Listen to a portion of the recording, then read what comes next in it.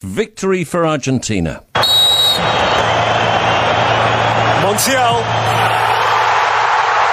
Argentina, champions of the world. Again, at last.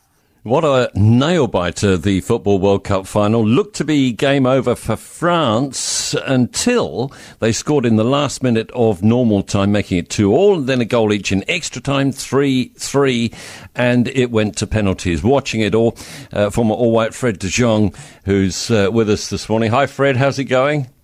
Yeah, good morning. It's been you get your money's worth? Got some extra football at the end there, which was amazing. Amazing final, incredible, and you got to absolutely pay credit to the resilience of both sides with the ebbs and flows of the game over 120 minutes.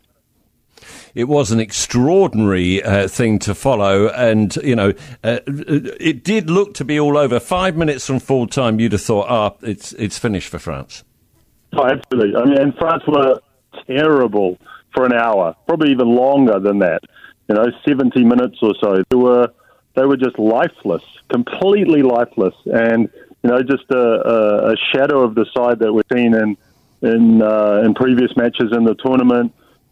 Messi scores a penalty. Di Maria scores a fantastic counter-attacking goal, and Argentina are cruising 2-0 for the part of 40 minutes, and then suddenly the game just burst into life, and Mbappe comes back, with 2 goals in normal time, and throws the game into extra time. But at that point in the game, you thought, Argentina, they've done this before. They did it against Holland in I think the quarterfinals. They were 2-0 up and cruising, and offed it up at 2-2. And at that point, I think France have to go and win the game in normal time. So then, even in extra time, Messi again, Mbappe again. So the two heavyweights of the game really just trading blows, and giving the crowd exactly what they wanted. How would that be, though, to get to 3-3 at the end of extra time and lose it on penalties? And the French must be gutted, even though, as you said, they didn't really seem to have much in it. Oh, I think France lost the game. Martinez, the Argentinian keeper, saved the game in the last second of the game. Kouale Moane threw one-on-one with the keeper, volleys the ball, and the keeper sticks his leg out and saves, a dead-set goal. And that was the game right there. If that goes in, France win the World Cup consecutively. Keeper comes up massively. And, if it was going to penalties, Argentina were always favoured because Martinez is so good on penalties. And we saw that again today. Saved the penalty, got his hand to virtually every shot, and Argentina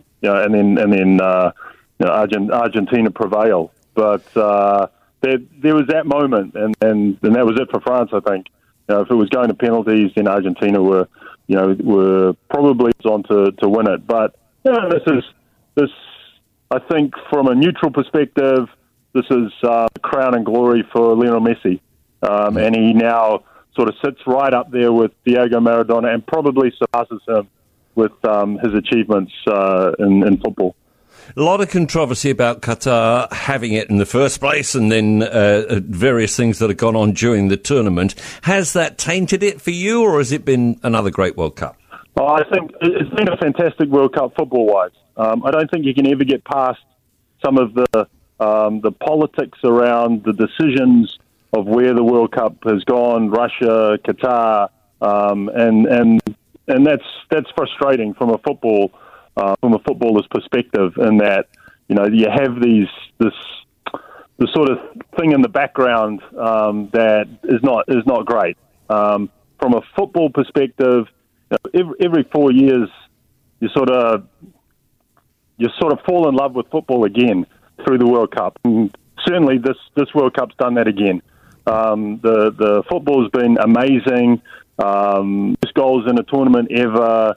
Some of the goals, some of the play that we've seen has been unbelievable. And it just shows that football is getting.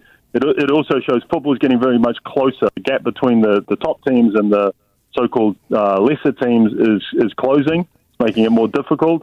But yeah, I think from a purist perspective, this has been a very, very good World Cup.